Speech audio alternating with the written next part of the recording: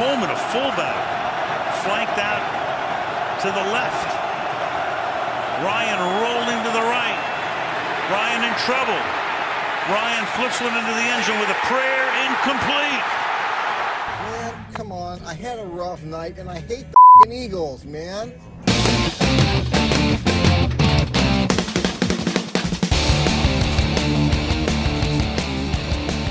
Hello and welcome back to another edition of the Substandard, sponsored by Casper Mattress.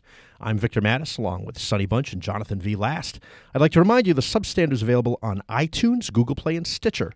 Just look at our podcasts and search for Substandard. You'll easily find us. Please subscribe, tell your friends, leave a review.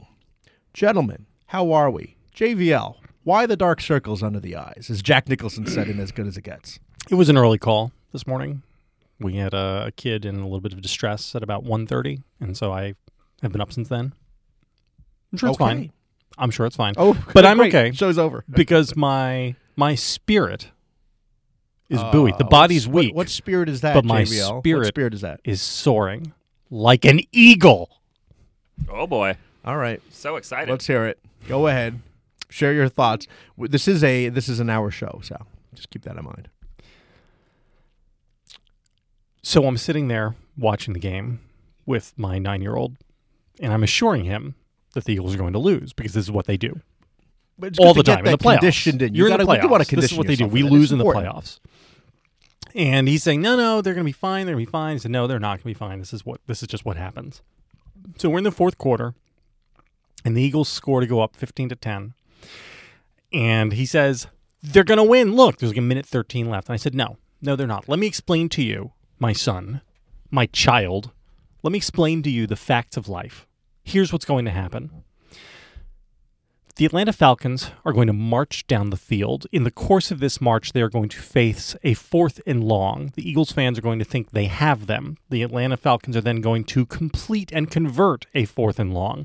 Then they're going to wind up in a first and goal situation. And from the first and goal, they're going to have 3 shots at the end zone that are going to fail completely. And it'll be 4th and short. And the Eagles fans will think, we did it. I can't believe we did it. I can't believe we held them. And then Atlanta will score a touchdown. It'll be a walk-off touchdown, and everybody in Philadelphia will throw batteries because this is how it has been since the fall of Adam and Eve. I can totally visualize all of that. I have seen this movie before. And yea, verily, as I had prophesied, everything came to pass except 4th and 2, and they actually held them. It was amazing. I have not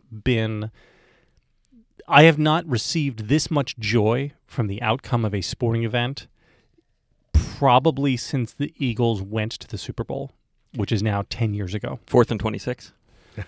That was the year. Yeah. That was more than 10 years. That was been like 14 years. Is it 14 years? Yeah. So that was that Super Bowl was on the first Weekly Standard cruise. You and I watched that game, if you remember, Vic, from the bar. We were still in port, and was this snuck away from 2005 or a few years later? I don't know. I'd have to go look. 4th and 26 was the 2003-2004 season. That sounds about right. That's right. Uh-huh. And it was. I went out and procured for myself a Brian Dawkins official game level jersey in black. Doc, Weapon X, the Wolverine, one of my favorite Eagle players ever. It should be delivered tomorrow or the day after. I'm unbelievably excited. Wait. You just bought this jersey so you can wear it in the championship, for the championship For the game. championship game. Assuring now that they're going to lose. Yeah, well, because obviously. now that I have gone out and procured myself my first ever in life Eagles jersey, I have all but assured that they're going to lose. I can't believe you've never bought a jersey for the Eagles before this. You're a pretty big Eagles fan. I am, in fact, a very big Eagles fan. Would you, if you were ranking Philadelphia sports teams, would it be 76ers, Eagles, Phillies? Ranking them by what? What is our criterion? Well, just who you like the most. Eagles. The Eagles. Okay. And it's not even close. I would say I have not loved the Sixers since Iverson was traded. And the Phillies were always... I didn't really like baseball until college, and so my first baseball love Do you like baseball now? was really... I do like baseball quite a lot. Maybe you've picked up on that. But do you like the Phillies or do you like the Nats? I don't like the Nats. I 100% don't like the Nats. I'm Why happy don't you to like see the the Nats? Because this city does not deserve a team that good. This city is a bandwagon city. And Says these the people, guy who just bought his first Eagles. well, look, it's not like I've never paid Jersey. attention to the Eagles. I used to Before trick or treating at Randall's house. the national champion, sat and lived and died with national them. NFC championship game. I will have you know that at the famous White House Correspondents' Dinner, when Tom Brady was there, and this is true, Tom Brady and Donovan McNabb were both there. I stiff-armed Tom Brady to get past him to get to Donovan McNabb to hang out with him. What year was this? Who could say? It was. Yeah. Speak for yourself. So I it went was, right to Lorraine It was Bracco. amazing, and I have done a little bit of Eagles fan fiction writing. Oh boy. I mean, I don't have to share it if you don't want. If you don't sounds- want to hear it, sounds great. it's okay. Yeah. Let's do it. Okay. Look, everyone knows I that the guess. Eagles aren't allowed to win a Super Bowl. What this novel presupposes is maybe they are. Ricky Waters ran over the middle like a stallion, friscolating the turf and shredding defenders as a cornucopia dispenses delicatations. He caught the ball, an oblong concoction of flinty leather and common air. He caught the ball and cried out, "Vámonos, amigos! We do this for us, for now."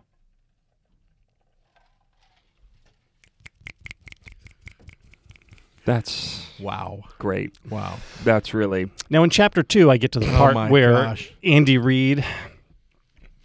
Now, you're telling me this is worse than Jonah reading Bigfoot erotica on his so-called podcast? In Chapter 2, Andy Reid dies during a bout of autoerotic asphyxiation. Oh my gosh. Does he at least Fat- does he I can't say it. I don't want to bleep it. I don't have time to bleep today. does he at least pass along his clock management skills to his scion on the team? That guy. And what's funny is the Eagles coach right now, Doug Peterson. Do you remember him from Eagles lore? He was the guy who Andy Reid brought in as his first quarterback after having drafted Donovan McNabb. And McNabb was not allowed to start. And Is it because he was black and Philadelphia's racist? so the Philly, I noticed you fans, didn't answer. He just sort You of didn't answer that smiled one. So the Philly fans wanted McNabb playing, and Reid was such a bald-faced liar that he refused to admit in public that McNabb was the quarterback of the future. He said, Doug Peterson's our quarterback. We'll see if McNabb can play down the line. He had gone out and selected with the number 2 overall pick Donovan McNabb, and he then spent the entire first season insisting that McNabb might never actually play because Doug Peterson was the quarterback of the future for the Philadelphia Eagles. And that's when I first realized how much I hated Andy Reid, because he's just a liar. Just a bald-faced liar. But I mean, you can't. But as I don't care anything about Andy Reid. I have no interest in sticking up for him. But in the defense of Andy Reid, as a head coach, don't you have to say that the guy that you're playing right then is your quarterback? Because then you invite all sorts of, Quarterback controversy. You don't want quarterback controversy. You know what kills teams? Quarterback controversy. But there was a quarterback controversy. It wasn't a controversy. No, you Doug just deny Peterson was it. a journeyman quarterback who was brought in specifically to just be a caretaker for 10 or 16 games. No, he's the quarterback of the future. You know what I hate? I hate being treated like an idiot. And so did the Philadelphia sports media. And this is why people. I would say this Sonny was had quite a look. You know what? To be. And the we don't fourth need to wall. get into in Chapter 2 where Andy Reid dies while wearing a gimp mask and being sodomized by Terrell Owens. In that chapter's lit. That lit AF. Lit AF. Wow. Okay. SMDH. Thank you, JVL. That was lovely. I feel like be this, great. in a therapy session, the person's done talking and is sitting in a circle. Sonny, how was your weekend and week? I actually watched more football this weekend than I have basically the rest of the year, or at least since Aaron Rodgers went down with his shoulder injury. And it was a great weekend of football. I mean, that Minnesota game. It's the first time all year I've literally made an exclamation, like an involuntary exclamation. Yes. I just went like, "Ah!" Yes, That's basically the noise I made. I was like, "Ah!" same. As not only as the catch happened, but the real moment was when the defender just whiffed. on the tackle. I mean, Didn't just whiff, took out the other other guy. defender who Yeah. could make the tackle. I mean, it was the sort of thing that if I obviously don't think this, but it looks like a play that was designed to make his team lose. Like if there was a mobster somewhere in the basement of that building with a gun to his kid's head, I wouldn't be shocked. Did you see what Chris Deaton did?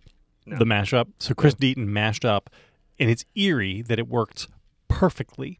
The call from the Bill Buckner Game 6 boy. World Series thing matches up as a timestamp exactly perfectly from the hit and the snap together. Then the ball goes through Buckner's legs at exactly the moment that the tackle misses.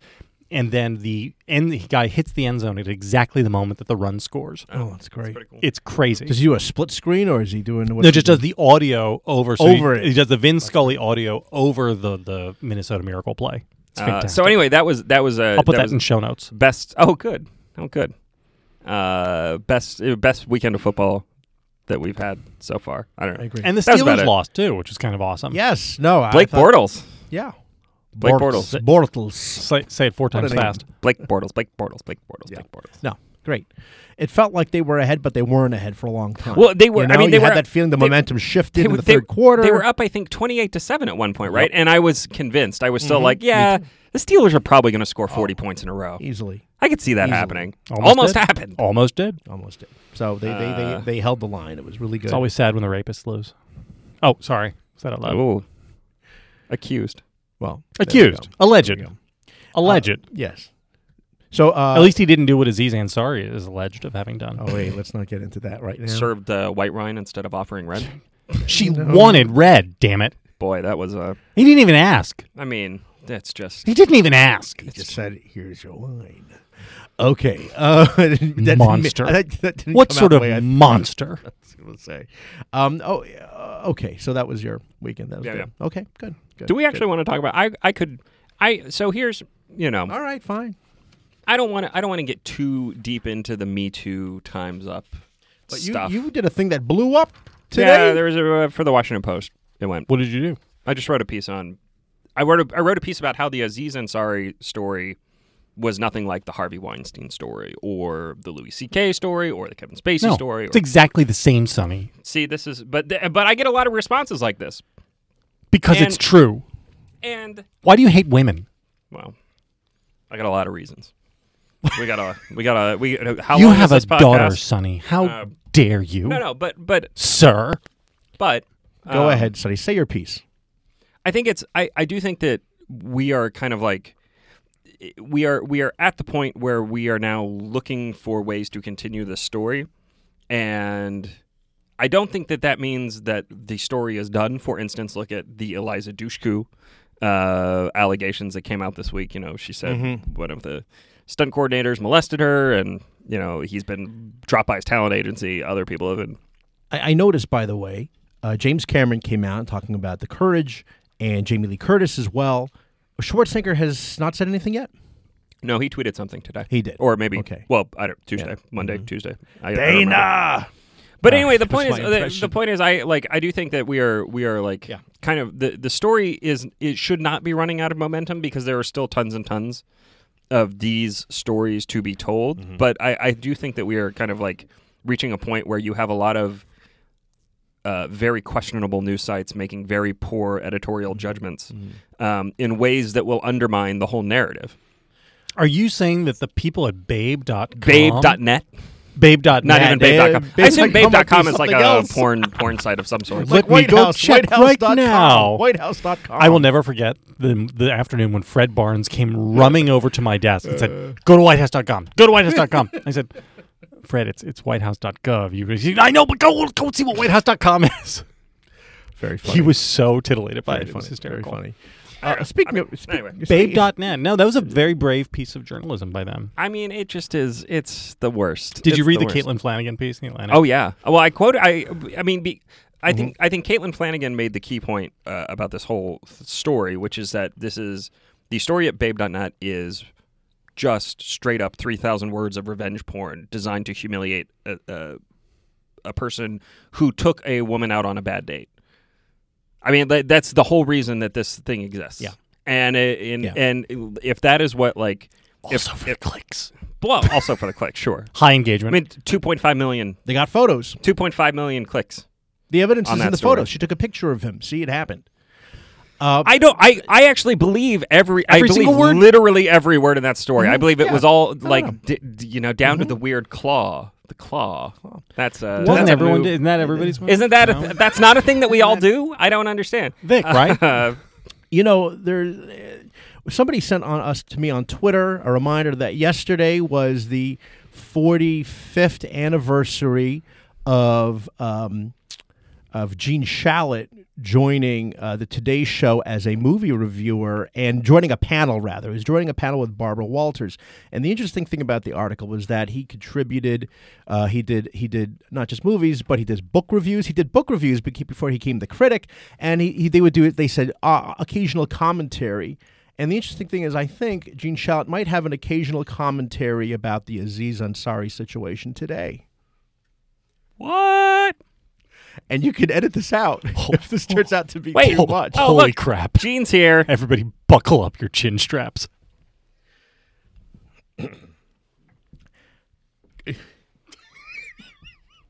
Comedian Aziz Ansari has been accused of sexual misconduct and unwanted sexual advances, but I will not be giving you the blow-by-blow today. No one is accusing Aziz of rape, but talk about men behaving badly. Aziz Ansari, more like Aziz, I'm sorry. And it's not like I thought the girl was from a convent. If she was, Aziz would truly be the master of none. N-U-N. That's good. I actually didn't get it at first. That's good. I'm glad you spelled that out.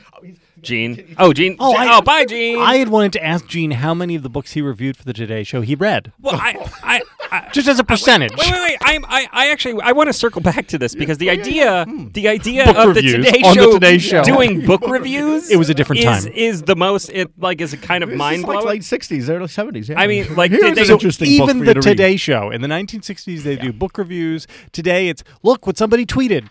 Yeah, Like, we're going to do 7 minutes on a Twitter. Let's talk to a porn star. Well, it's something unfathomable for any sort of TV show to talk about books like this. I mean, people will hawk a book, but in terms of like reviewing a book, Right. it's Just like another doing thing a to say. book review.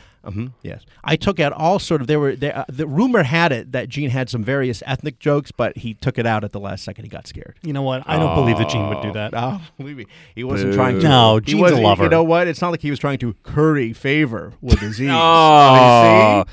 That's speaking gone. of curry, That's you not know what? there. You know what's disgusting? What? Oh. Coconut flavored curry. Oh no, that's for the people who can't handle the real curry. They need that. They when need I went on my the other stuff is too spicy. when I went on my anti-coconut rant on Twitter 2 days ago. a lot of on Twitter, so like Coconut 5 shrimp. days ago. Oh, coconut shrimp. I got a lot of angry tweets from South Asians who were like, "Well, don't ever come to our countries." That's right. And I was like, That's first off, right. I'm not Hate planning crime. on it. Not planning on it. No? But I do would some sex tourism? no. But JVL. There's more to it Come to my on. people than that. Thank But you. I was just like, I have no interest in your garbage cuisine. I don't You know what? I don't eat it. But the I don't, problem I is, don't want Sonny, you're talking about the cuisine, but it's like you're saying the entire Asian Pacific Island region is some giant s-hole or something. it. I would never say something like that Okay, when Dick Durbin was around. Dickie Durbin. Okay. Dickie. Okay, so moving right along, just a really quick update. The renovation on my bathroom. The drywall is up. The painting has Ooh. begun. Can't wait for the vanity and the shower to be installed. How tile long in? has So this taken? not yet. now? It's you know. They Where work did you from go to 7 pick out 3. your tile? Did you go to Doll Tile? No, Foster's Remodeling. Did you go to Home Depot? No, That's where we you got, don't we get got all tile. our, You don't get your tile at Home Depot. I got all my tile at Do Home you live in a Depot. trailer? Wow. Yes.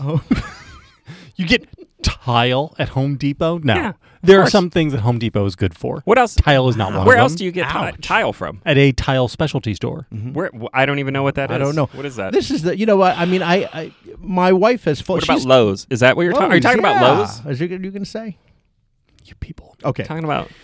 But it made me think about it. I can't wait till this thing is done because that's going to be my new office. And talking about great favorite bathrooms, right? Do you have a favorite? I was thinking about, I love fancy bathrooms. Yes. Xanadu. Thank you, JVL. Do you remember Right? this, or is this the one after at your time? the one at the old office. Yeah, at the hotel right there, the St. Regis. Oh, no, Or no. Before that, there was a term, I believe it was coined by Joe Lindsley, who used to work at the Weekly I thought it was Standard. Ed Walsh. No?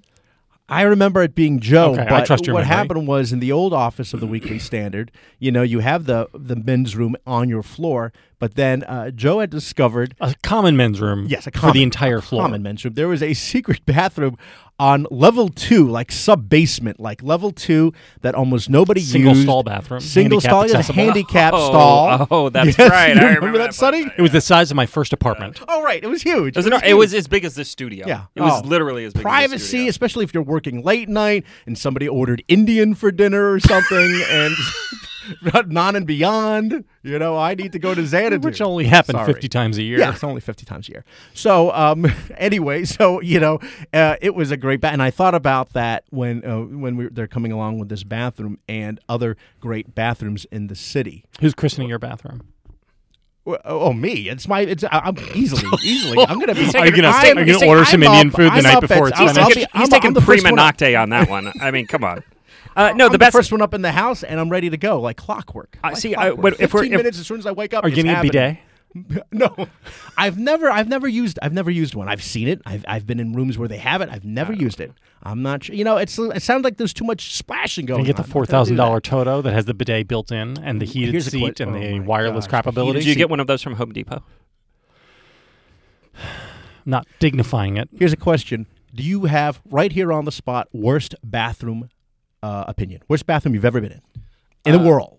Well, I don't know about worst. See, worst bathroom is like is because all terrible bathrooms are terrible in the same basic way. They're dirty and they're they're filthy and Wrong. they don't work. Or Wrong. whatever. But I do have my favorite bathroom in the city. And this is the one I thought you were going to mention. Please, no, let's talk about was that the one that's like on the side of the Mayflower, like that side entrance. Oh, yeah. To the Mayflower. good one. What's yes. That's a what's good like one. the little Yes, DeSales there? Yeah, DeSales, And you would go in there, and it would be on the right before you got to Town and Country, like the back entrance of Town and Country. It was a private. The louvered doors. This is a really fantastic conversation for the 6 of you who have been to the Mayflower. But the thing about this place, this bathroom was that it was like heated, especially. Oh. So it was like it was very warm, and the doors went all the way to the floor. Oh, yeah, privacy. All the way to the complete- floor and all the complete way to the privacy. ceiling, Yeah, and it was complete like privacy. concrete. You could probably survive a nuclear blast Ready for, in that bathroom. I'm willing to share this now because I don't use it as often anymore because I don't work in the city. The Jefferson Hotel on 16th Street has an amazing bathroom. In fact, You would walk all the way over there to use from that here to bathroom? there, yes, it was a hot, sweaty walk, JVL. Sometimes I thought I'm not going to make it, but the handicap stall, Just destroy it. the handicap stall is actually its own bathroom. Its own bathroom, sink, everything. I mean, you could go naked if you wanted to. I'm not saying I've ever done that a few times. I'm just saying. And marble, the marble and all the fancy fixtures. The Jefferson Hotel is a great one. Worst bathroom I think I've been on. I always say growing up it was. I had caught a glimpse of the bathroom at Port Authority in New York in 1980. 1980. My mother had to use the bathroom, and I said, I'm not going in. My sister's like, I'm not going in. My mother opens the door. There was a bag lady sitting on a sink. And I thought, nope. The two of us as kids, I remember standing alone. Like my mother's, all right, don't talk to Alone anybody. in Port At Authority in 1980. She goes, don't talk to anybody. I'm using the bathroom. It's just horrific. Okay, but It explains so much. Yes, and there was also one I remember. There was a bathroom in the middle of a jungle in Costa Rica, and that was basically just a hole. Anyway, speaking of jungles, Jumanji, Welcome to the Jungle, took the top spot at the box office again with $28 million, followed by The Post. Well, yeah, it expanded from like 20 screens to 2,500. I mean, it was $19 million. And do you know what's in third place? The Commuter with $13.7 million. Let me ask you a question. I have not seen this movie, but I'm wondering, does this commuter have a special set of skills? Yes. But again, this is the wrong comparison. It's not taken on a train. It's nonstop on a train. Have you seen The Commuter? No, I have not seen the commuter. Have any and I desire will- to? If God is good, if He exists and He is good, He will allow me to get through the rest of my life without ever having to see this movie. Star Wars is behind even The Greatest Showman. Yeah, it's down. Well, it lost 1,000 screens this week because it was so like this is one of the reasons why its numbers have been so inflated during the week is because it has been Disney signed forced all theaters that were showing it to show it in their best theater for 4 weeks in a row. Wow. Or in their best theaters. And like so if they had multiple, they had to show it in their best theaters for 4 weeks in a row. Lost 1,000 screens this week because finally the theaters were like, let's get this out of here. Jumanji's going to do slightly more than half of Star Wars' business when all is said and done. Okay, how about Jumanji versus Justice League? Jumanji's already grossed more than Justice League. Wow. Domestic, I don't know about international, but definitely domestic. Yeah. By a lot, too, by like 40 million or something like that, I think. So far. Amazing. Yeah. Oh, yeah, it's going to keep going. I mean, it's going to, we were talking about huge box office surprises a couple episodes ago, JBL, and I think it is still the biggest box office surprise of the year, but I think Jumanji doing $330 or $340 million worth of business is also a pretty big surprise. I would say yes, except that I started reading 6 months ago that Sony was incredibly high on Jumanji and that it had gone from being a project that they weren't super excited to upon seeing the rough cut of it, thinking that it was going to be a monster. Yeah. Interesting. So Sony knew holding that it was really well. It had something special. What was here. it? Can you pull up Jumanji just real quick and look? What was the opening weekend gross? Hold on. Opening weekend is 36 million, and it's down to 28 million. So it's going to do a solid multiple of 10. Yeah. It's going to do a multiple of 10, basically domestic. Jeez. I mean, that's an insane figure. That's an insane. That is something about figure. Mary level. Well, it's Avatar level. Yeah. Avatar did about 700, or did about 72, 74, something like that on its opening weekend. And none of us has seen it. Yes. None of us has seen it. We're doing a real good job staying up to date on the culture. You got to go all the way down. By the way, you have to go all the way down to number 20 on the list, only because it's in 62 theaters, to see Phantom Thread, which did a little over $1 million over the weekend, but it's just coming out now. Is Phantom Thread going to? Well, they're platforming it. It opened on 4 screens and then I think expanded to 7 or 8. Will it eventually become something more widespread? I don't think it's gonna. I don't think it's. Well, it's certainly never gonna do the post numbers. It's not gonna be in 2,500 screens. I can tell you that. Are you kidding? This is a movie about a seamstress with a Daniel movie. Day-Lewis. This thing is going to wind up grossing $200 million easy. It's a movie about a dressmaker starring a guy nobody could pick Daniel out of a lineup. Day-Lewis and a Hungarian actress who nobody's ever seen. Yeah. Yes. Shockingly, the it's woman not. I was not enormous. familiar with Vicky her. Krieps. What's her name? Vicky Krieps. She's not Hungarian, I should say. I don't know what she is. She's like Latvian or Luxembourgian or something. She's It's all one shithole or the other. I don't know. Oh my goodness, twice now. But but Daniel Day-Lewis is not portraying like Yves Saint Laurent. No, it's very toned down, his role here. It's he is a well, should I do the? Well, yeah. Why don't you talk? You've seen it. Should we actually just do Thread. the ad read first because we're already at 30 minutes? I mean, and then we can come back and do. Yeah. Speaking of somebody who hasn't been getting much sleep lately. Boy. Casper is a sleep brand that makes expertly designed products to help you get your best rest one night at a time. Boy, do I wish I had a Casper. The experts at Casper work tirelessly to make a quality sleep surface that cradles your natural geometry in all the right places. After all, you spend 1/3 of your life sleeping, so you should be comfortable. The original Casper mattress combines multiple supportive memory foams for a quality sleep surface with just the right amount of both sink and bounce. Its breathable design helps you sleep cool and regulates your body temperature throughout the night. Casper now offers 2 other mattresses, the Wave and the Essential. The Wave features a patent-pending premium support system to mirror the natural shape of your body, and the Essential has a streamlined design at a price that won't keep you up at night. All Casper products are designed, developed, and assembled in the United States, and the prices are affordable because Casper cuts out the middleman and sells directly to you. Every Casper mattress is delivered right to your door in a small how-do-they-do-that sized box. Plus, there's free shipping and hassle-free returns in the U.S. and Canada. Plus, you can be sure of your purchase with Casper's 100-night risk-free sleep-on-it trial. We have a special offer offer to Substandard listeners. You get $50 towards select mattresses by visiting Casper.com/substandard and using the promo code substandard at checkout. That's Casper.com/substandard and use promo code substandard for $50 off select mattresses. Terms and conditions may apply. Lovely. Great. Now, I believe, Sonny, you were the only one who's seen Phantom Thread. Yeah. Tell us. So, Phantom Thread is about a dressmaker in London who's very fastidious and very persnickety. And he, as the movie opens, he is dumping one live-in lover and getting ready to find another. And the movie is kind of all about his relationship with his various obsessions. As much as his relationship with the woman. The Daniel Day-Lewis plays Reynolds Woodcock, the dressmaker, and Vicky Creeps, whatever, plays his new live-in lover. They are joined in their London townhouse by Reynolds' sister, who is kind of she runs the business and keeps all the trains running on time. And again, look, if you're going into this movie expecting a strong narrative. Or a real story, A lot of action. Is there action? If you're looking for a CGI fest, explosions, this is probably not the movie for you. But it is. Look, is there a twist ending? Yes, they're actually. They've been dead the whole time. I knew it. Sorry, high concept. Sorry, everyone. Talk about Phantom. Well, this is it's you're given the hint on the way in the theater. Oh, so yeah, that's true.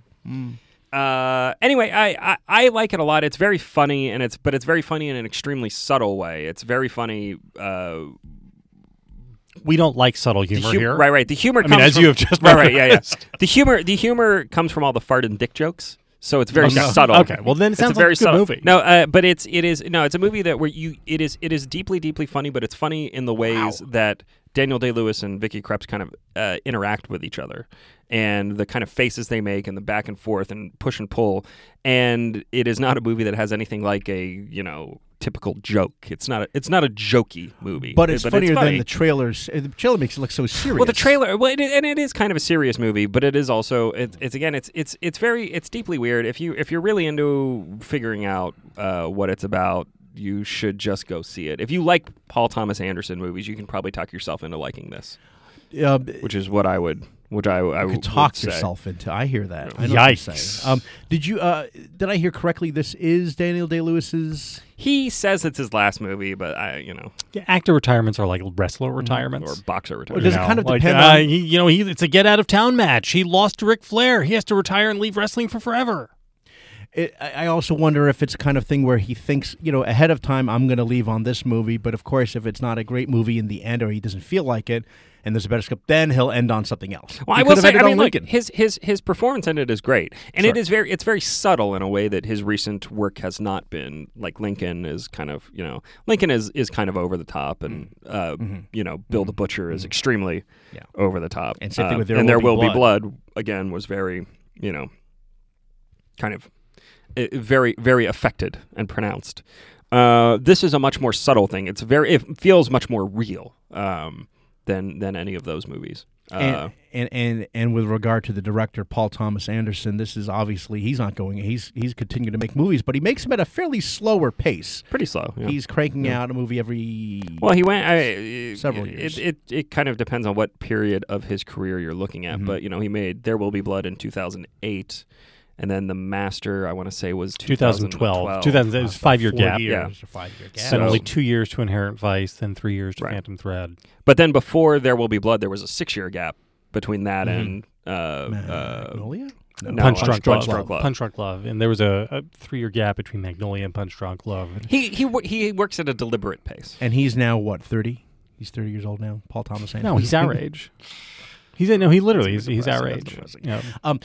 I remember, JVL, how I didn't know you knew about Paul Thomas Anderson before Boogie Nights because you liked Hard 8. You were familiar with him. Yes. Okay. And I think I might have only heard about Boogie Nights because of you at the time, and I think maybe we saw it at a screener. It was hard to say, so to speak, but no, it was hard to find it. It's not like, again, like many of his movies, with the exception of, let's say, you and I went to see it together. Like everywhere. And so, but I remember how amazing it was. And you are a huge Paul Thomas Anderson fan. Both.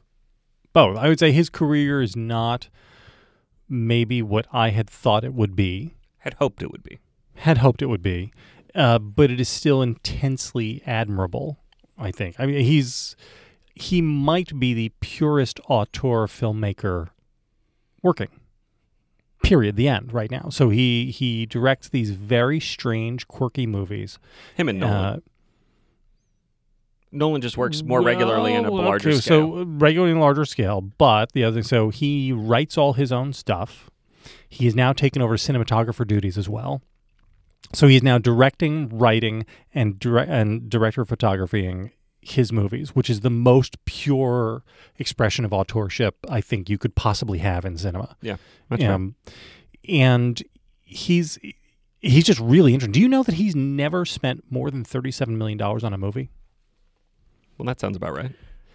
I don't know. I mean, his movies look great. Yeah. I mean, he makes movies that are loaded with great actors that look unspeakably beautiful, and he does it cheap. He's obsessed with budgets. Studios love weird that. Him, way, Clint Eastwood, same thing. In a weird way. What was his most expensive? Was that There Will Be Blood? I believe it was There Will Be Or Blood. was it The Master? I don't know. No, I think it was There Will Be Blood.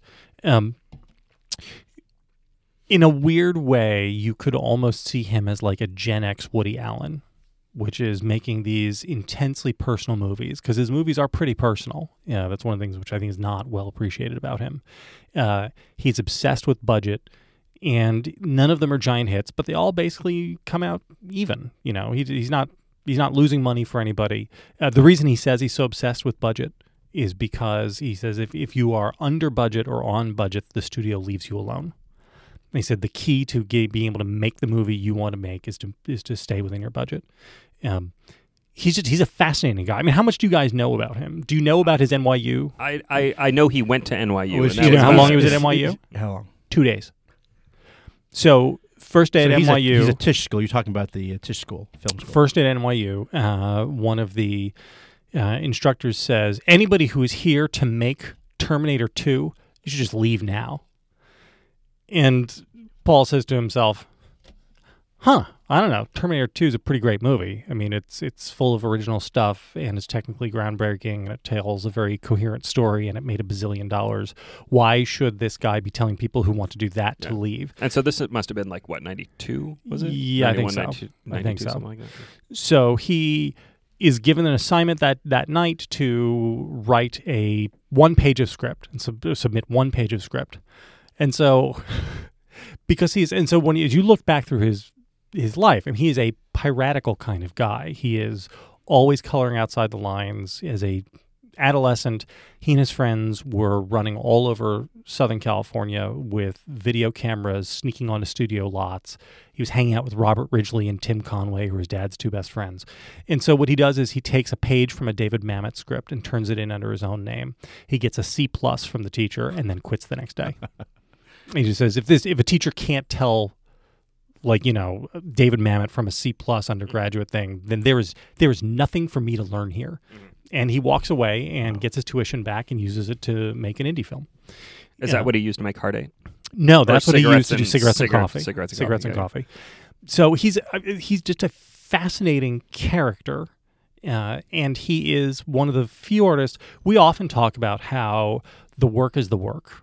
Right, and you have to judge the work on the work, and it doesn't matter what the person is like or any of that, right? I mean, this is he is one of the few directors in America today who I would argue your appreciation of the work deepens the more you know about him and the more you read him, because he's very accessible. He's very public. He talks a lot about this stuff, and he thinks very deeply about it and sort of shares it. I mean, you go and read his listen to his commentary tracks. Yeah. His commentaries are legendarily really good. Right, and the reason is because he went out and bought a Laserdisc player when Laserdisc came out, because he believed as a teenager that the commentaries from directors were like film school in a box. Mm-hmm.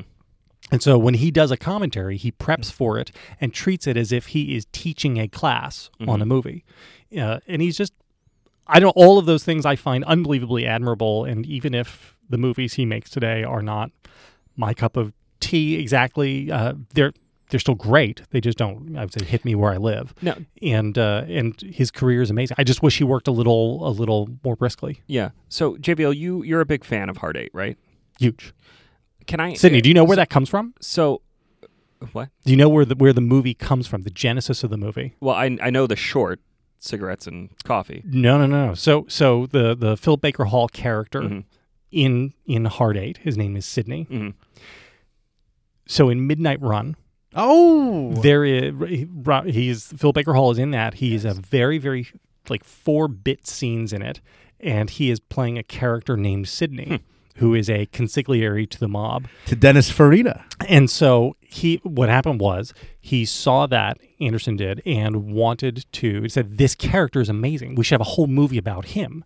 And so but this is why the studio then balked at calling it Sidney, because it's, I would say, questionable IP. Yeah.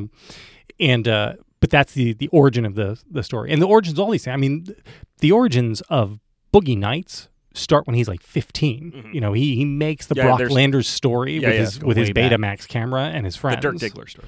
No, so it starts as Brock Landers. So the first thing he shoots... I thought it was called... Well, okay. Well, so the first thing he shoots is a Brock Landers-style parody of Miami Vice. He then does the Dirk Diggler story, and all of these elements are fusing together. And he's telling his high school English teacher, I'm going to make a movie about the porn business. It's going to be fantastic.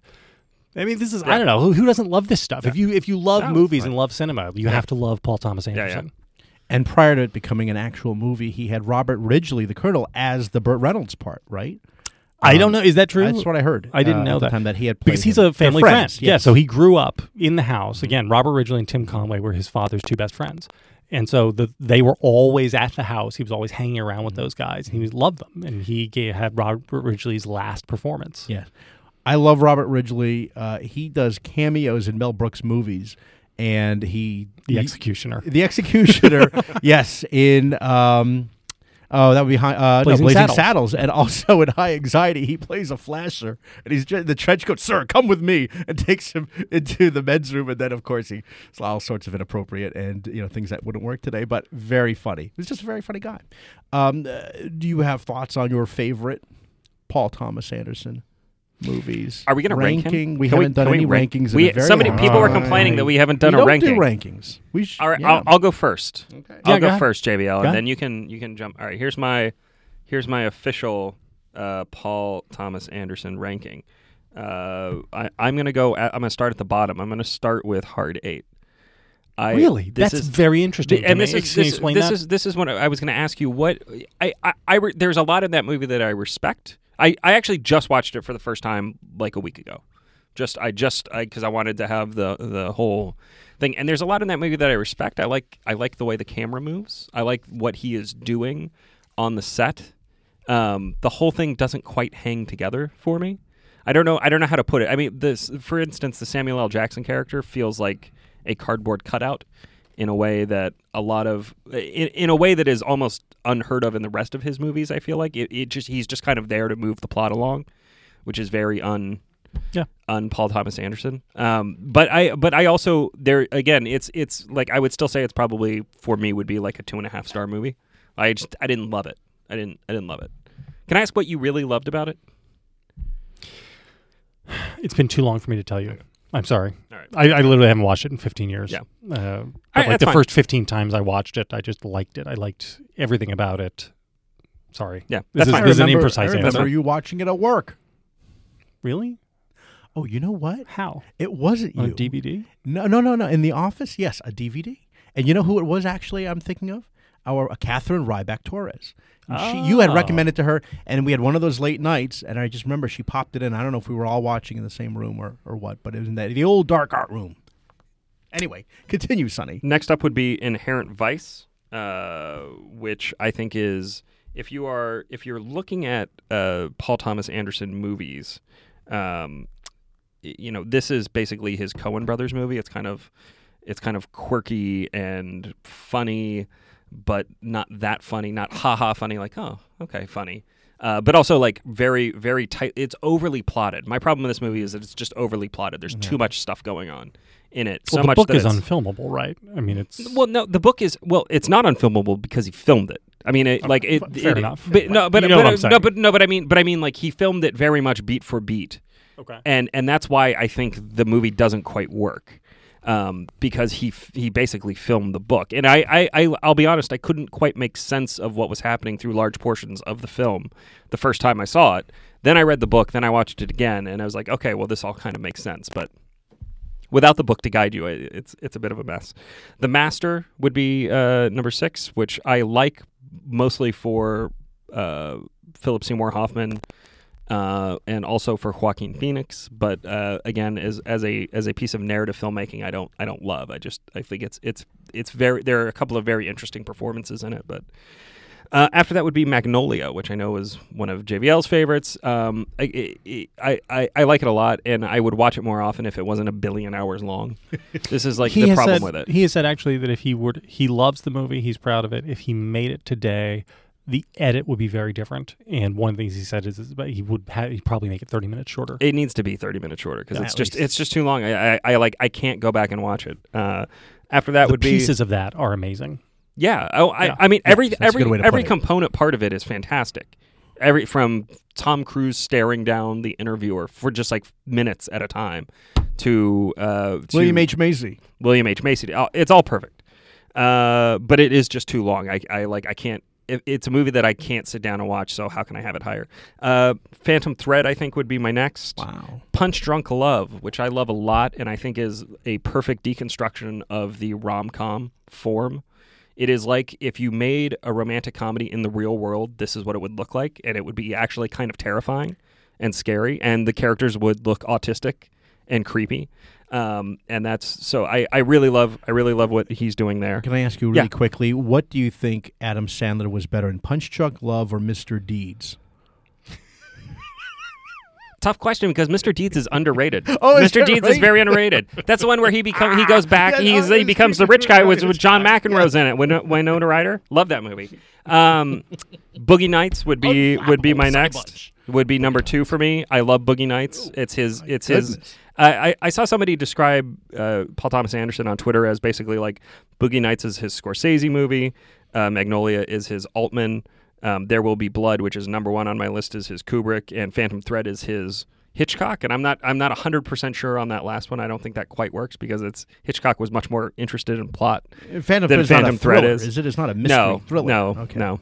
But it's an interesting idea. And then number 1 would be There Will Be Blood, which I think is the best movie of the 2000s and like the 2010 period, and is in many ways it's a very strong film about America. It is a movie about the triumph of commerce over religion in the American psyche. I mean, literally, that's in a very literal way. At the very end, Yeah, brutally so.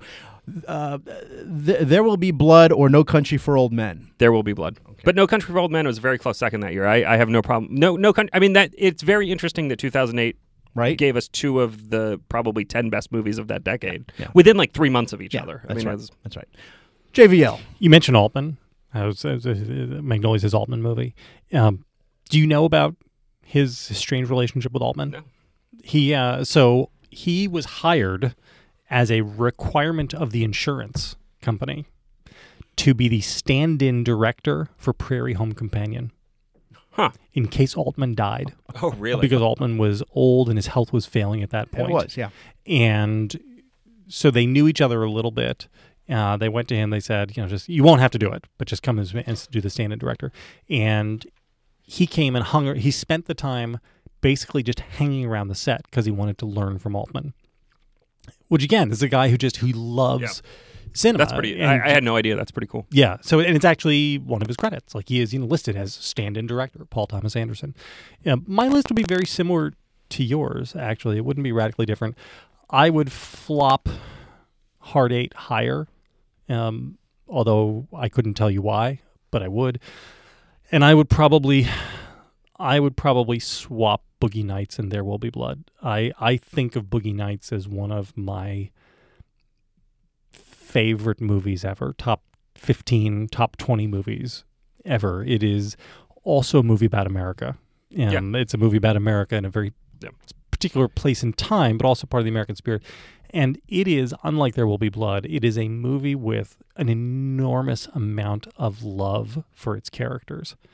I mean, it's so... The norm in all narrative storytelling, be it TV, movies, or novels, is to have characters that you like, that the writer likes, and then the characters that the writer doesn't like.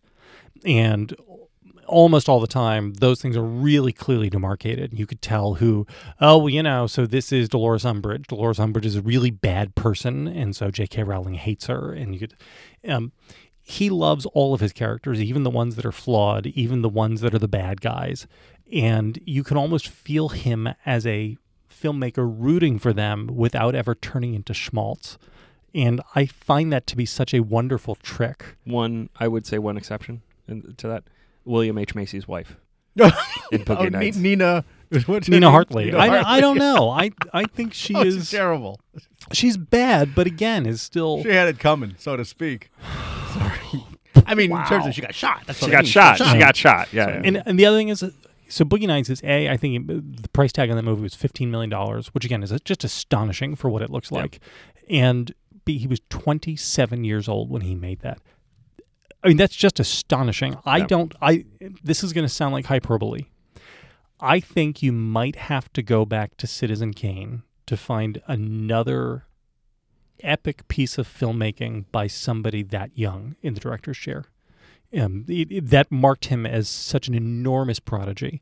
I mean, just in the being able to imagine as a 27-year-old being able to wrangle those actors and like tell Burt Reynolds what to do and move them around and everything. Who hates the movie? Who does hate the movie for ways I've never quite understood. If anybody's wants to see something interesting overlooked from Paul Thomas Anderson, hop onto YouTube and look up the music video for Michael Penn's song "Try."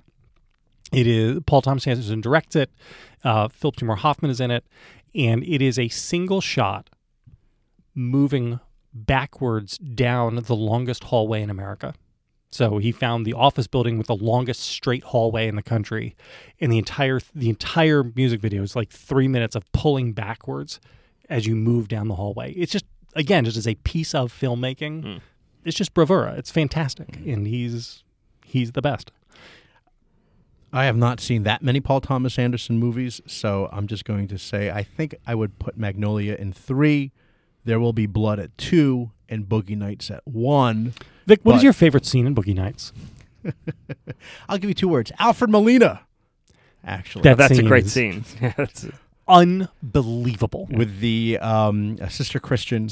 And then it transitions, I think, Jesse's Girl. And then, I think at the very, very end, I think it's 99 Luftballons, 99 red balloons. And he's Cosmo. He's Chinese. And so the things are loud in the theater. Yep. The fireworks that go off are loud, and they're jumping. You feel like you're jumping, and Alfred Molina doesn't even flinch during the entire scene. And he's the only one. Yes. So when you see the guys on the couch, the 3 guys on the couch are all, herky-jerky. He did have an earpiece. I listened to the commentary, too, many years ago, but I remember he did have some sort of earpiece, but for the music, I think, so he can be in sync with the music. So, yeah. And the other thing is, of course, Ricky Jay. Another great performance. And then, of course, Burt Reynolds in it, which got him the Academy Award for Best... that went to Robin Williams. Of course Patch Adams. did. That was Patch Adams' year, right? No. Wasn't it? Good Will Hunting. Oh, it was Good Will Hunting. They should have won for Patch Adams. If you go... Bicentennial Man. You should go for Bicentennial Man. Was that a makeup award for not having gotten it? Go to YouTube and look at the announcement for the Best Supporting Actor, and it's the one that goes to Robin Williams, and you'll look at Burt Reynolds' face. He's the only one. He's not even pretending to be like, oh, thank God, I'm so happy. No. You know what? And that was his. Fair. That was his. Same. Fast forward to the Magnolia year, and then watch the announcement. No, of best score, and watch Amy Mann's face when Phil Collins is given the. And what's funny is Tarzan. Was it for Tarzan? I think so. I listened to it every day. Before that, she was done an interview with like Movie Line or something, and they said, isn't it a great honor? You should win this. She goes, I won't win. It'll go to whatever crap Phil Collins made this year, and she was right. Terrible. And there was time when Phil Collins was Great. Okay. I think we are Yeah, ready we're- to move on. Did you have anything else on Paul Thomas Anderson? I had one thing to say, Okay. Go. and I think JVL. this scene, the firecracker scene in Alfred Molina's Drug Den, is emblematic of one of his maxims as a filmmaker. And he says that the most important thing you have to do as a director is stay ahead of the audience. He said, if you ever let the audience get in front of you, that's when they're going to stop caring. And I think this is basically right in everything he's made. I don't know if there's a moment in any of these movies where you, as the viewer, can actually get ahead of where he's going. Now, you can often see where the tracks are turning ahead of you, but sometimes you can't. And that is one of the things that when I think back to movies that leave an indelible mark on me, they are often movies where in a moment or a scene, I feel like I am on Space Mountain, which is to say, I know I'm on a roller coaster ride, but I can't even see the tracks in front of me. You have no idea. Pulp Fiction. Yeah. You know, when Bruce Willis winds up down with Zed and the Gimp and all that, the first time you see that, you have no idea what's happening. So wild. The Gimp moment, which I forget who, and there's a great line about this, but the Gimp moment is the moment where you realize that you have no idea what's going to happen in this movie. Anything can happen. No, anything can happen. Anything can happen. It goes on all of such a... All of PTA's movies, it's just part of this is because he is not a traditional narrative filmmaker. He's not making a murder mystery or a romantic comedy or whatever. And even the ones that have like clear arcs and kind of from point A to point B, like Boogie Nights or to a lesser extent, even a Punch Drunk Love, something like that. They're so weird and so, or like Inherent Vice, which again is it's kind of like messily overly plotted, but like it is done in such a way that you just have no idea what's going to happen next until you've seen it, and kind of know what's yeah. Okay. Spirit of the Week is Tin Cup American Whiskey from Colorado, courtesy of Captain Bill Dwyer. I think we'll go back to some Diageo next week, some other surprises. Corrections editions, guys, anything? Nothing? Me too, nothing. Very quiet. I have a correction. Oh, boy. JVL. Not from the show. Oh, okay. Please. I made a furniture purchase without consulting my wife. How big is the furniture? So it is a beanbag chair filled with memory foam. Oh, we were wondering what this was about on Twitter. It's called the Love Sack. Oh, my gosh. Which makes it sound like... It's perverse. Yeah. Something that should be in Alfred Molina's den. Basically. Yes. Something you wouldn't want to use a but black it's light amazing. here. So it is 5-foot diameter, like 3 feet tall when fully fluffed, and you just like sink into it and you never want to leave. And when you are watching the Eagles winning a playoff game at home while nestled in a love sack and drinking a Shuffer Huffer, it's heaven. Okay. Next. Okay, yes. But does everyone in your family feel the same way about the love sack? All but one. All but one. Your infant baby. Actually, he took a header out of it this morning. One of the things? Possibly. No. Like was in it and sort of toddled over to the edge and then like fell 3 feet down on the ground. I'm sure it's fine. Because it's high. Okay. That's all the time we are giving to this episode. Questions, comments, complaints, compliments. Tweet us at Victorina Mattis, at Sunny Bunch. At JV Last. Again, be sure to subscribe to us on iTunes, Google Play, or Stitcher. Just type in Substandard under podcasts. We're there. Leave a review. Tell your friends. Until next time.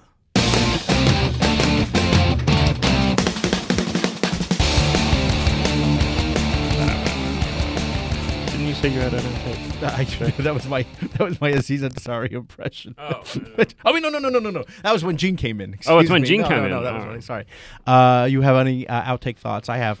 I always have something to say, but I'm just monologued for this whole episode with how much I love Paul Thomas that's good. Anderson. He's so great. I forgot to mention, everyone's so sensitive about what's happening these days out there, and everyone's having these experiences with people saying politically incorrect things. I'm very nervous right now. Me too. So I forgot to mention, when I was in New Jersey over the holidays, just for a couple days, I pulled into the Exxon station in Tom's River with my wife sitting in the front. And, of course, it's New Jersey, so, you can't actually pump your own gas. You have to. You mean you don't have to pump your own gas? Because New Jersey is a place of civilized people. Civilized and We're not animals. Jobs, and jobs, JVL. We're not Right? animals. We're giving jobs. So the guy's coming, but he comes over on the passenger side, so not on my side. So I roll down the window, and he looks in, and I said, fill her up regular credit. And you get the card. And you go, okay. He does it. And then he comes back, and he looks at me, and he goes, are you Oriental? What was his ethnic nationality? Oriental. That was the crazy part. So I said, what flavor? Well, I said, yes. I said, yeah. Filipino, or my parents were the Philippines. He goes, oh, me too. And then he says to me in Filipino, how are you? Kamusta ka? And I was struggling. Oh, how do you say I'm fine? Oh, mabuti. And then I was thinking, how do you say Merry Christmas in Tagalog? And I'm like, oh, Malagayang Pasko. And then he goes, actually, I don't really speak. Did you know how to say, I'm sure it's fine?